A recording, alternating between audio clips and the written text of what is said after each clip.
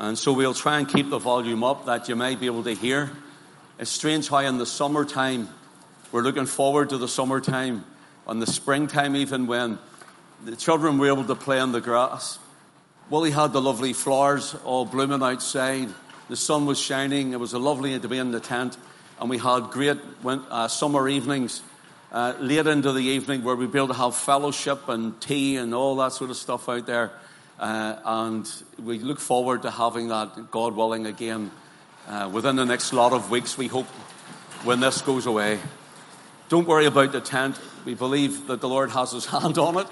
And let me just reassure you, if you're here for the first time, that there's 26 ton of stone holding the tent down as well. So unless the roof rips or something, it'll hold down okay, and it's bolted to the concrete as well. So it sounds worse than what it really is.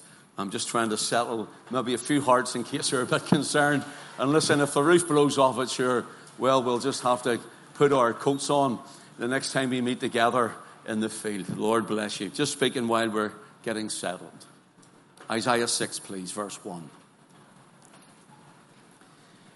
In the year that King Uzziah died, I saw also the Lord sitting upon a throne, high and lifted up, and his train filled the temple. Above it stood the seraphims, each one had 6 wings. With twain he covered his face, with twain he covered his feet, and with twain he did fly. And one cried unto another, Holy, holy, holy is the Lord of hosts. The whole earth is full of his glory. And the posts of the door moved at the voice of him that cried, and the house was filled with smoke.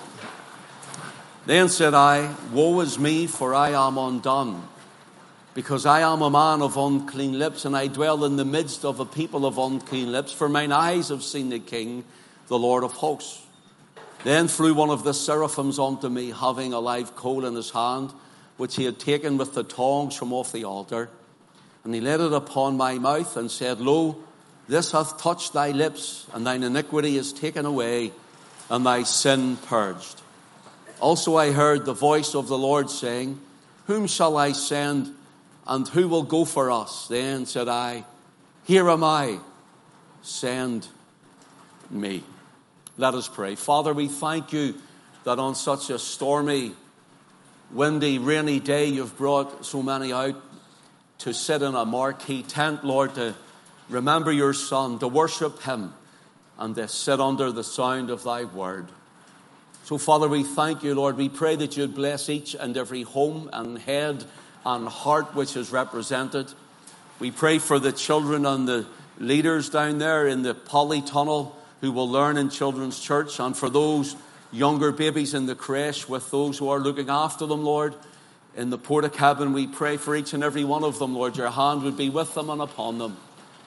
And Father, we just thank you for those, Lord, who are here to share of the blessing of the Lord, who have made their effort in such a day to come here. And now, Lord, we pray, Lord, that you would help us to focus on thy word and to settle in thy presence, that your Son might be glorified in the midst of us, in our church life, in our home life, and in our walk with thee. Help us all, Lord, to, Lord, be ready to serve should you call.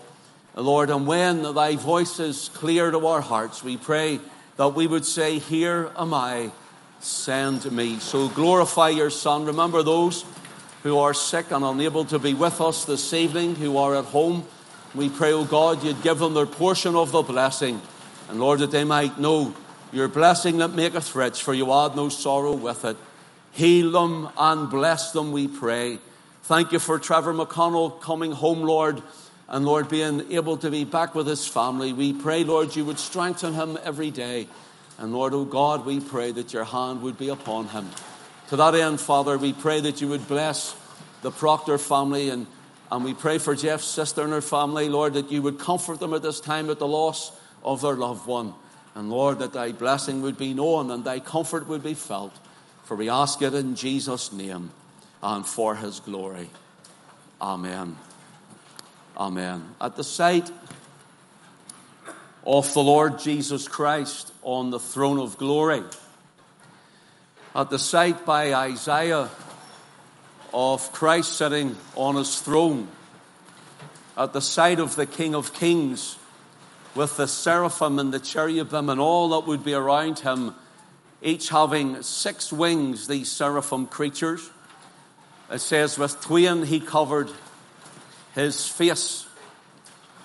Even the seraphim in the glory of Christ, even the seraphim in the presence of the Lord, covers his face, because even a holy angel knows that there's none holy but the Lord himself. With twain he covered his face, with twain he covered his feet, representing as though he covers that where our feet would take us to walk. In other words, covering the feet represents that where our feet would be dirty, where our lifestyle has taken us. The angel covers his feet in the presence of the Lord Jesus Christ in glory. And with twain, or with 2, he did fly. And hence they are flying, covering face and feet. And there they are crying. Not only flying, they are crying, holy, holy, holy is the Lord of hosts. The whole earth is full of his glory. Here's something I want to put out there just for your remembrance, just to give you the knowledge of this, that the Christ on the throne in Isaiah chapter 6 is then seen by Isaiah in chapter 53. He is the Christ on the cross. The Christ in glory being worshipped by the seraphim. The Christ in glory being hailed as holy by the seraphim is the same Christ who is seen on the cross in Isaiah 53. Yet he is in disdain and he is despised by all of those who are around him, save his mother and a few followers. The Christ of God in Isaiah 6 is the Son of God in Isaiah chapter 53. Will you turn for a second with me to the chapter, please? Isaiah chapter 53. Remember, our subject these last few weeks is, so what's your excuse then?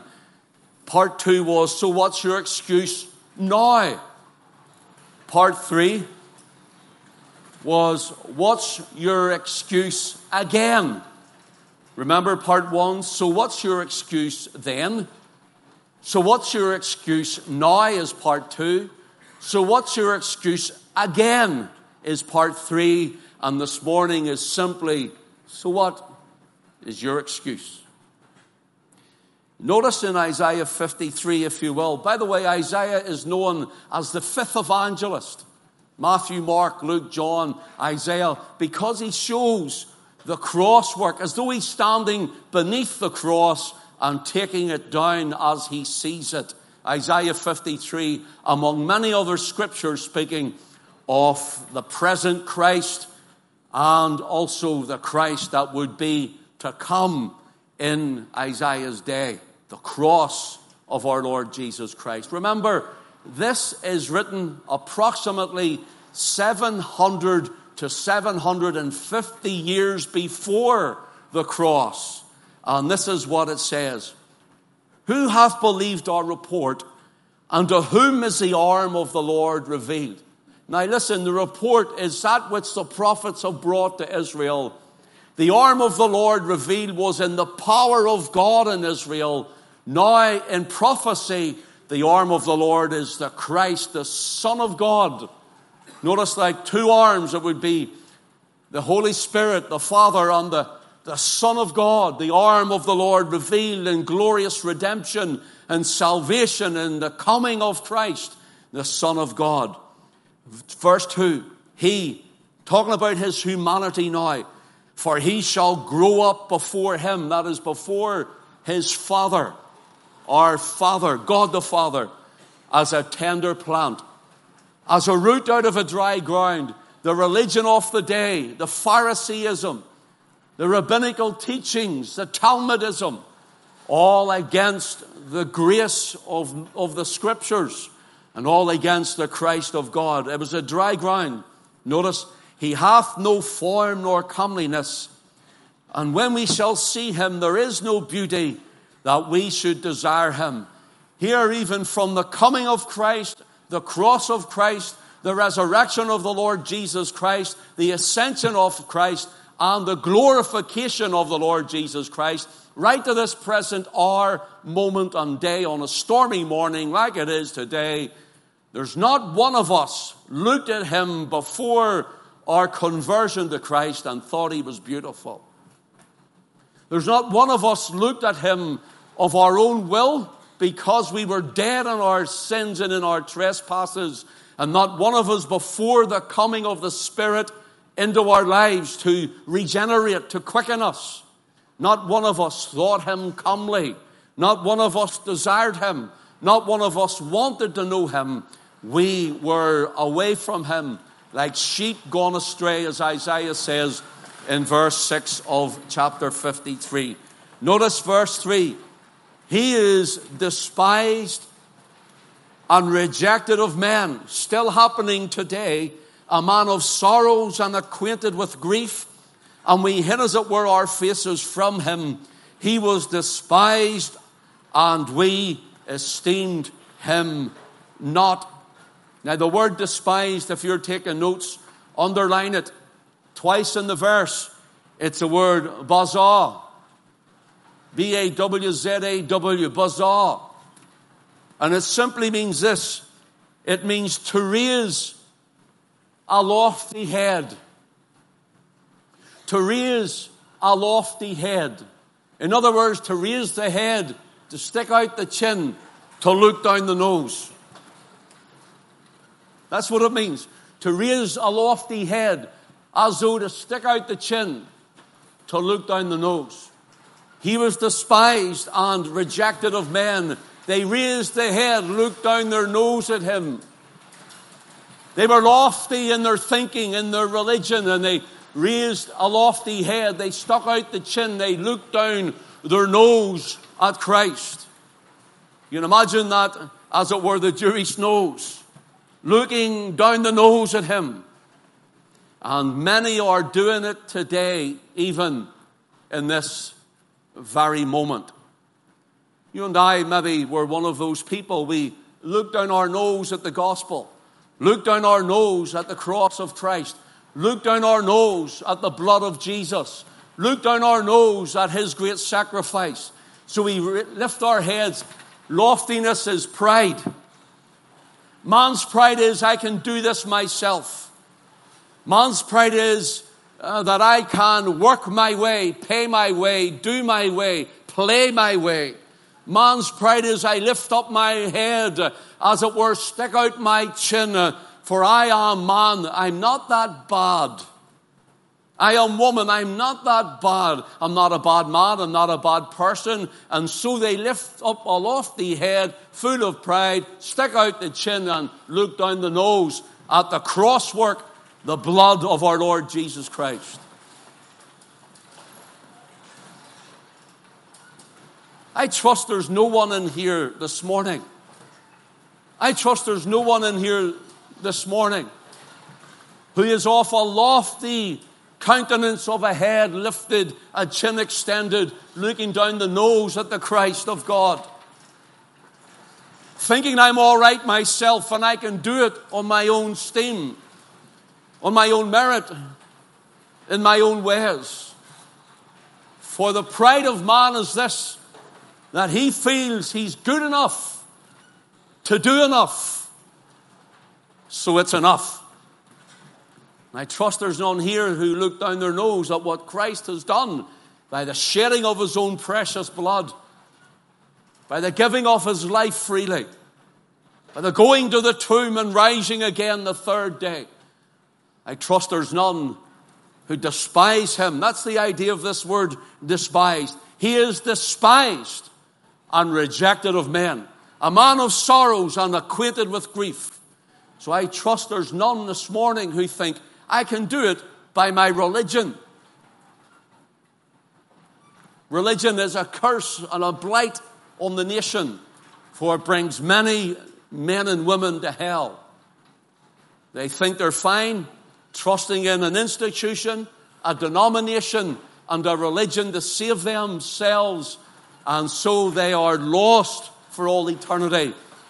To look down your nose at Christ is to reject the blood of Christ. To look down your nose at Christ is to reject the cross work of our Lord Jesus Christ.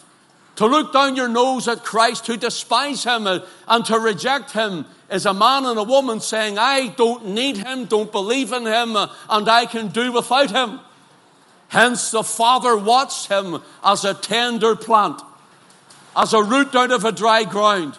Growing up before him, the Father watched the Son, not only as a root out of a dry ground and as a tender plant, he watched him every step of his 33-and-a-half-year life as a man on the earth, even going to the cross, the center gibbet outside Jerusalem's walls. And the Father watched him, and many despised him. Brothers and sisters, thank God he's not despised in our hearts this morning. Thank God Christ is not despised anymore in our lives. But Christ is loved in our hearts, and he is loved in our lives. Take note of this. This word despised, just for a moment. Go with me, if you will, to Psalm 102. Psalm 102. We're just going off course a little bit here this morning, just to do this. Psalm 102, if you will, and let your eye run down to verse 17.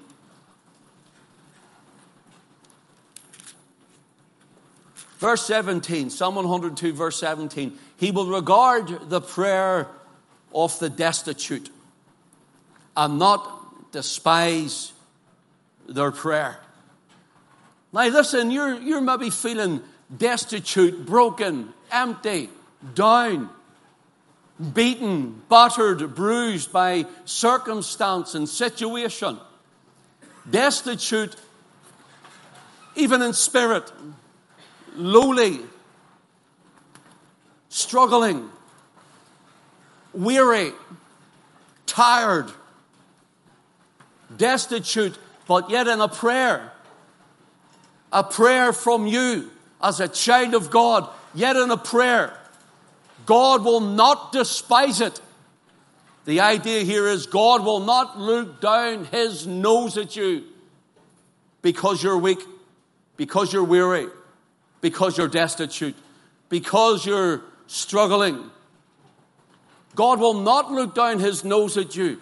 Listen, brothers and sisters, when many of us are finding it tough, when many of us are finding it difficult, and many of us are finding it hard, and we're going through seasons and times and all manner of situations and circumstances in our lives, men and women, brothers and sisters, even in Christ, might look at you and see that, but rather instead of running to help you, offering support to you, they despise you. They look down their nose at you as if you're not good enough. They look down their nose at you. But your Heavenly Father, when you pray the weakest prayer, your Heavenly Father, when you get on your knees or you just call to him from wherever you may be, maybe even a sick bed, he does not despise. He does not look down his nose. He does not lift up his head, stick out his chin to say, well, I'm too high and holy for you because I alone am holy. He comes in the Spirit and the Word and he blesses you. He answers your prayer. How many times, brother, have you been in a situation before? How many times, sister, have you struggled and you've been dry in the spirit? You've been dry in heart. And there you've cried a mealy-mouthed prayer even. Oh, God, just help me. I don't know what I'm going to do. Yet all along, the Father, like he's seen his Son, he saw you like a tender plant, as a root out of a dry ground. And you're feeling destitute, as it were. And yet he did not despise your prayer. He did not despise you coming. Rather, he opened his arms to you. He opened his ear to you. He stretched forth his hand to you, and he blessed you. How many of us have had that experience? How many of us have went through these times? So maybe if you're a man or a woman in here this morning, a brother and sister in the Lord, and you're struggling, you're destitute with whatever it is and whatever it may be, I want to reassure you this morning, if you call on your Father and get into the place of prayer, it might even be very little and very weak. Your Father will not despise it, but rather your Father will bless it. He'll hear it and He will answer prayer. I believe God hears and answers prayer. Who believes that? Who believes that? We all believe that. All the believers believe it. He's still a prayer hearing and a prayer answering God. He's 1,000 ways and more to answer every prayer. I'm going away off course here. I want to get back in a moment. Will you go with me, please, to Romans, please, chapter 2. I want to show you this word despised, only it's in the Greek text. Romans chapter 2, please. And let your eye run down to verse 4. Or despisest thou the riches of His goodness? Take note of this now. Or despisest thou the riches of His, God's goodness, and forbearance and long-suffering, not knowing that the goodness of God leadeth thee to repentance. Now, brothers and sisters, this word here, that good, despisest thou, despisest thou the riches of the goodness and forbearance. See, the despisest, it's a similar, same sort of a meaning, but it's a Greek word called kataphroneo. Kataphroneo. And it simply means the same thing. Do we look down our nose at the goodness of God? Lift up the head, as it were, you stick out the chin, and you look down the nose. You know why someone would say, see your woman there, she looked down her nose at me. See your man. That's the way I say it in Belfast anyway, where I come from. See your man, he looked down his nose at me. She looked down her nose at me. He looked down his nose at me. Whenever they're looking at you with a disdain, despising, thinking nothing did little of you. Some of us, with the goodness of God, we nearly insult the Lord by the looking down the nose at His goodness. I said months ago how the Lord dealt with me about a matter, and He still at times does, but He really dealt with me about a matter, and I think it was the last time there was a storm. And the wind was blowing, and the A-frame of the tent was creaking as it was, and it was flapping about. You can hardly hear as you can hear at the moment. And I said, Lord, I just love somewhere. Oh, give us the bricks and mortar. And I was watching people online in their churches preaching, and I coveted. And the Lord dealt with me over it. Is my provision not good enough? God's goodness was that He moved on the hearts of families for our church when we needed it. God's goodness was that He enabled us to be here. And I must admit, I don't know what it's like sitting down there, but it would parboil you up here. It's really warm. God's goodness is that He brought people along. He saved souls in the place. He's touched bodies and healed. And He's done all manner of things. Backsliders have been restored. And God's people have had somewhere to gather together to worship Him. It's like the tabernacle in the wilderness. Is my provision not enough? Was I despising the goodness of God? Paul is writing here, though, to those who were sinners, unsaved, unregenerate. God has been good, long-suffering to those unsaved, giving them space to repent. And God will be justified in all he metes out. I want to say it again. God will be justified in all that he metes out. Why? Because men in the deadness of their hearts and the depravity of their nature reject him. They despise him. They stick up the head and out the chin, look down their nose at the cross of Christ. But in his goodness to you and I, let us not despise what God has given. I have to admit, I commend you, but I have to admit, bless you because you're in a tent in all weathers. We've had all sorts of things going, but you have come out faithfully. You have worshipped without fear or favor. You're not sitting in a plush building. But you know what I believe that brings people here? Do you know what I believe? Because I've sought the Lord about it. I've talked to Alan about it a few times. We thought maybe this would be like a novelty thing and it would peter out. But a year later, in the goodness of God, with his provision, we're still here. And God, his presence, God the Holy Ghost, is here every time we meet. What's the difference between here and maybe if we were somewhere else? Well, all I know is see where we are here. God is with us. The goodness of God, he's blessed us. God has been our meat and our provision. So let's not look down our nose. Not that anyone has or is, please don't get me wrong. But let's not look down our nose at the goodness of God. For his presence makes the feast. His anointing destroys the yoke.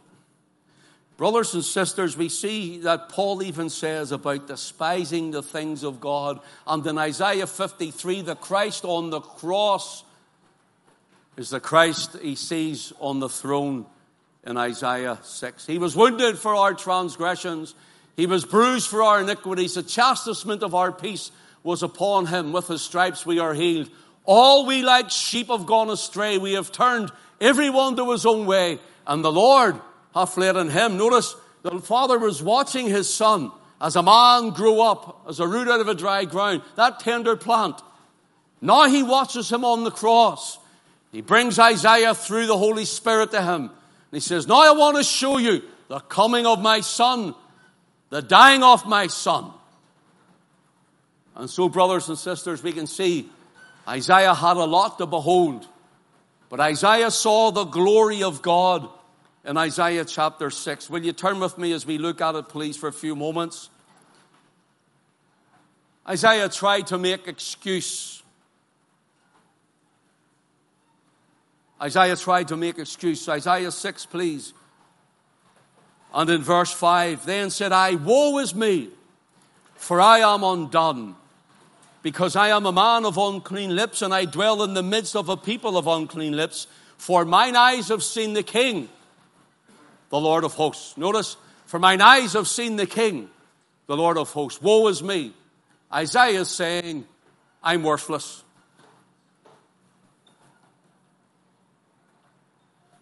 Isaiah is saying, I am worthless. Is that your excuse, Isaiah? You believe you're worthless? Christian believer? Blood-washed? You feel worthless? Think you're worthless? How can you be when Christ died for you? Friend, how can you feel or be worthless? Believe yourself worthless when the world could not afford you, nor could you give a ransom for your soul, yet Christ gave his life for you. And the excuses is, Lord, woe is me, for I am undone. The word undone here is the word doma. And it means to make an end, to cause to cease, to cut off, to be destroyed, to be brought to silence. Now, we can't blame Isaiah here, because here he sees the glory of Christ. And I believe if we seen that glory right now, we would all fall on our faces before the Lord. You know the only way that you and I are going to be able to stand in his presence at the coming of him in power and glory? Because at the coming of Christ, our bodies will be changed. This rotten, guilty, vile, flesh body will be changed. Because we're washed in the blood, we're bought by Christ, but we will be changed by the Lord, and hence we will be able to stand the glory of the Lord.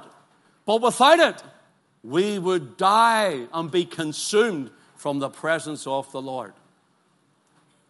My brothers and sisters, Isaiah seeing the Lord here, he says, I feel like I'm finished. I feel like I have come to an end. I feel like I couldn't do any more. It couldn't get any better for seeing him. But as for me, don't ask me to do anything, for I am certainly the unworthy one. Brothers and sisters, his sense of undoneness, I am undone, he said. His sense of undoneness is that of truth. He stands in the presence of the pre-incarnate Christ, who sits on his eternal heavenly throne in glorious majesty. And so in amazement and in wonder and in astonishment, he says, as for me, I can't. I'm undone. I'm a man of unclean lips, and I dwell in the midst of a people of unclean lips. If you want to see what the people were like in Isaiah's day, you mark Isaiah chapter 1 and read the chapter, and you'll see God's view of the people. And Isaiah says, I can't go, Lord, for I am undone. First, he sees his own sin. Secondly, he looks at his own heart. Thirdly, he sees all his own failures. And then he points his own finger. I and them.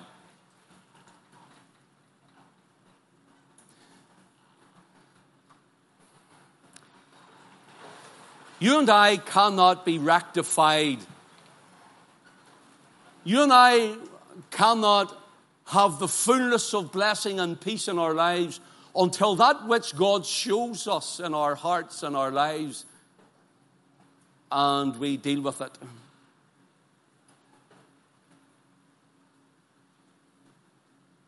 And we deal with it. In the year that King Uzziah died, I saw also the Lord. Notice, Uzziah, the king in Judah, dies. And Isaiah sees the Christ. In verse 5, at the end of it, he says, for mine eyes have seen the King. Mine eyes have seen the King, the Lord of hosts. So, there's a problem in most of our lives because there's something we fixate on. There's people that we hold in too high regard. I'm not talking about disrespecting people now. We hold in too high regard. And we almost deify them. We almost have them as pontificate. And when they fall greater. And our hurt is greater too. Our disappointment. Listen, I'm just a man. I want to let you know that. I have to make decisions. Have to try and lead. Have to try and feed. But don't hold me up there. I'm just a man of flesh and bone and blood, as Glenn read this morning.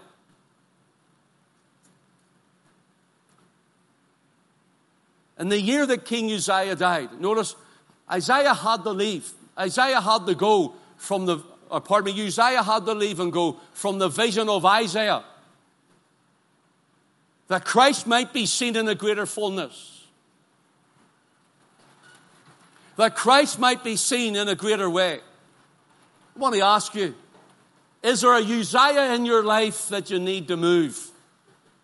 Is there a Uzziah in your life, a person, a thing, whatever it may be, that you're fixated on, that's holding back the blessing of the Lord and greater revelation of Christ, that Him to use you? What is the Uzziah in your life? Uzziah's death brings a greater revelation of the Lord Jesus Christ. God must take your carnal security away before He gives you the fullness of His heavenly assurity. Oh, you may be saved, but many don't really know it or understand it because they are still playing with carnal issues. Still have carnal issues, secret sin in their life.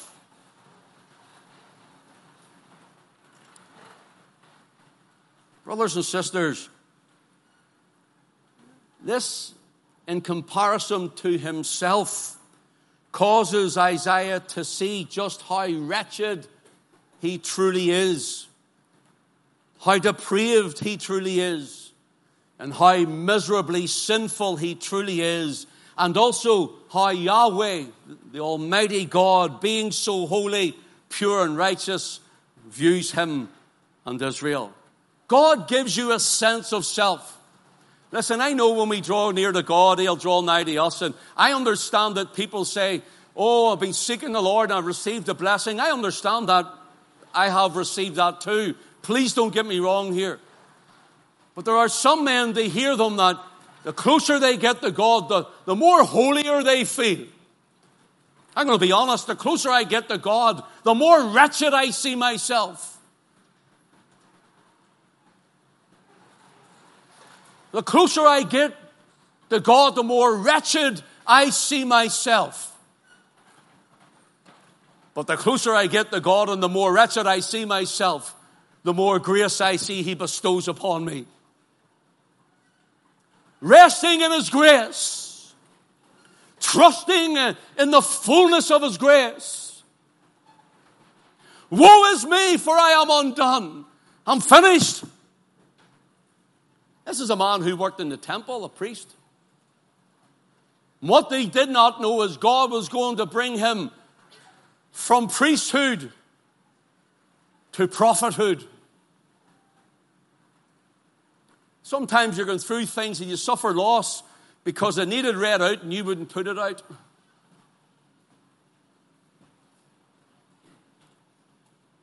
I know that's hard, but I'm only telling you from past experience with myself and others, sometimes we wouldn't put it out. And hence God brings us, as it were, as a child, a son or a daughter, into the spiritual woodshed, and He gives us a good seeing to with the spiritual bat, the spiritual 2x4. And until it's read out of our lives, you know why we think? It's because, Lord, why would you do this? And while we go through this, and the Lord breaks up the hardness of the heart because we don't even try to put it out ourselves. I was talking to Alison during the week about something. You know, your spouse knows you better than you know yourself at times, don't they? And I would try and hide a lot. You know, if I was spiritually wise, I would try and hide a lot that way. Otherwise, if I've got a man flu, I'll let her know. You don't know what this is like. Not right, man? They don't know what it's like. That man flu's wild. Spiritually speaking, I don't, until I feel I need to talk, I would carry it for some time. And just the other day, I turned to Alison, and I'll be honest, I was nearly emotional because I spoke to you last week or the week before and said, God's doing something with me. Dealing with me about a lot of things. And And just this week I felt lower and lower and lower and lower and weaker and even becoming nearly feeling ill. I turned to Alison and I said, you know what, love? And I was just exhausted and I says, God's dealing with me. God is dealing with me. And she looked at me and she says, I know he is. I've watched it.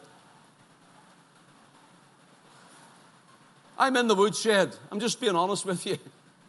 I'm all right because he has me. But I'm in the woodshed. But God brings us to the woodshed not to make us feel worse, but to put out the impurity from us, to take away that which he wants to take away from us. Why?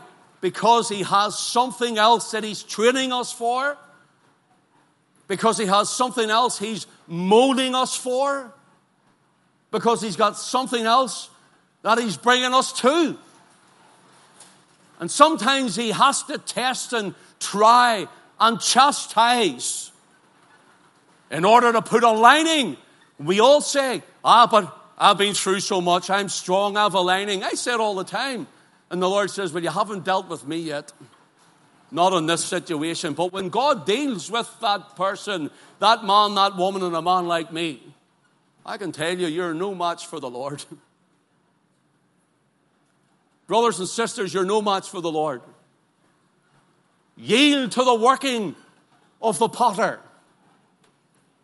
Yield as pliable clay to the hands of your Lord, for he's making you into something.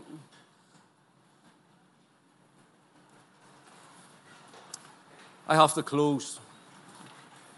Isaiah's excuse. So what's your excuse then? Isaiah, what's your excuse? What's your excuse, brothers and sisters, of what God is saying, hand over to me, yield?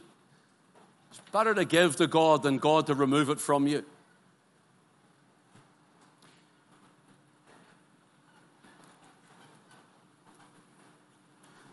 Isaiah, he says he's undone. And we can see that in all of our lives if we're honest with ourselves and before God. Every one of us. From way over in the far corner there with Lloyd and all you people there and all you at the back and all you on this side and right along and here and all the way over here. Right round to Jenny on this side. Every one of us. Every one of us would say, woe is me, for I'm undone. I can't do it, Lord. That's too much for me. It's too hard for me, Lord. I give up. I give up. It's too much.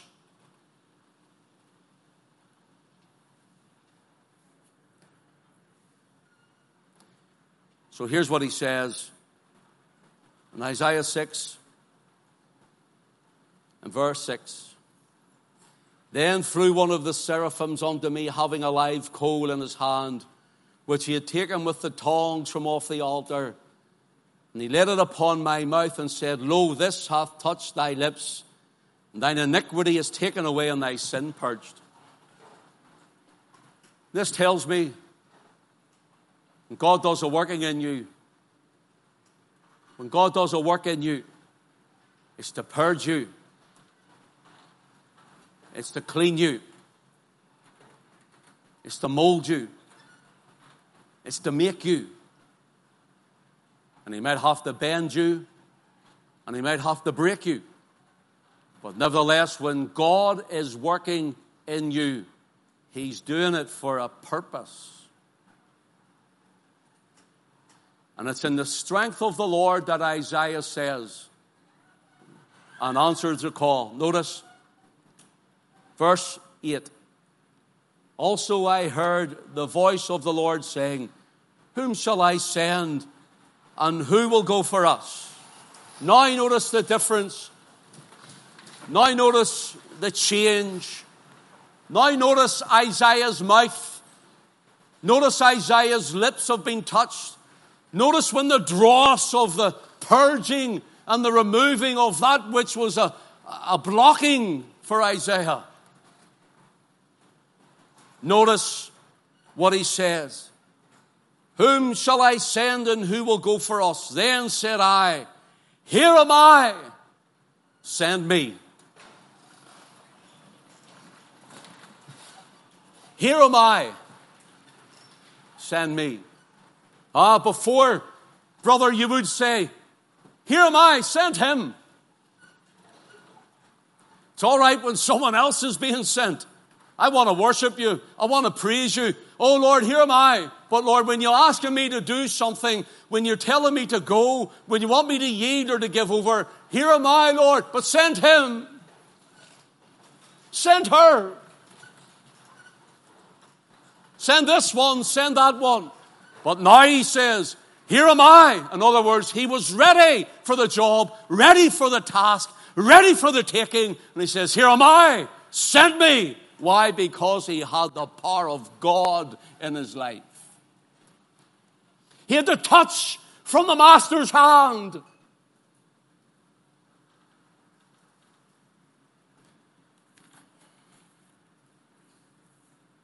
Here's what I've written on the bottom of that page in my Bible. You ready? God may test your patience before he fulfills his promises. God may test your patience before he fulfills his promises. Don't you give up. Don't you give in. God's delays are not his denials. God may test your patience before he fulfills his promises. God will prove your faithfulness before he approves your promotion.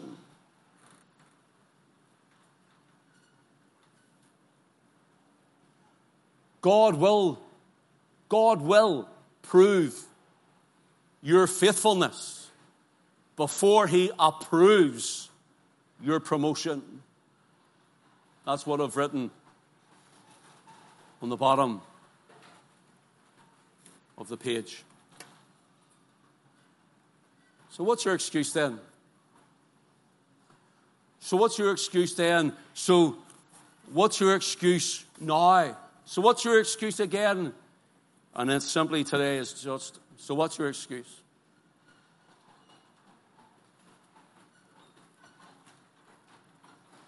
May God bless us this morning. May God bless his word to all of our hearts. In the Savior's name. Team, would you come up, please? Bless the Lord.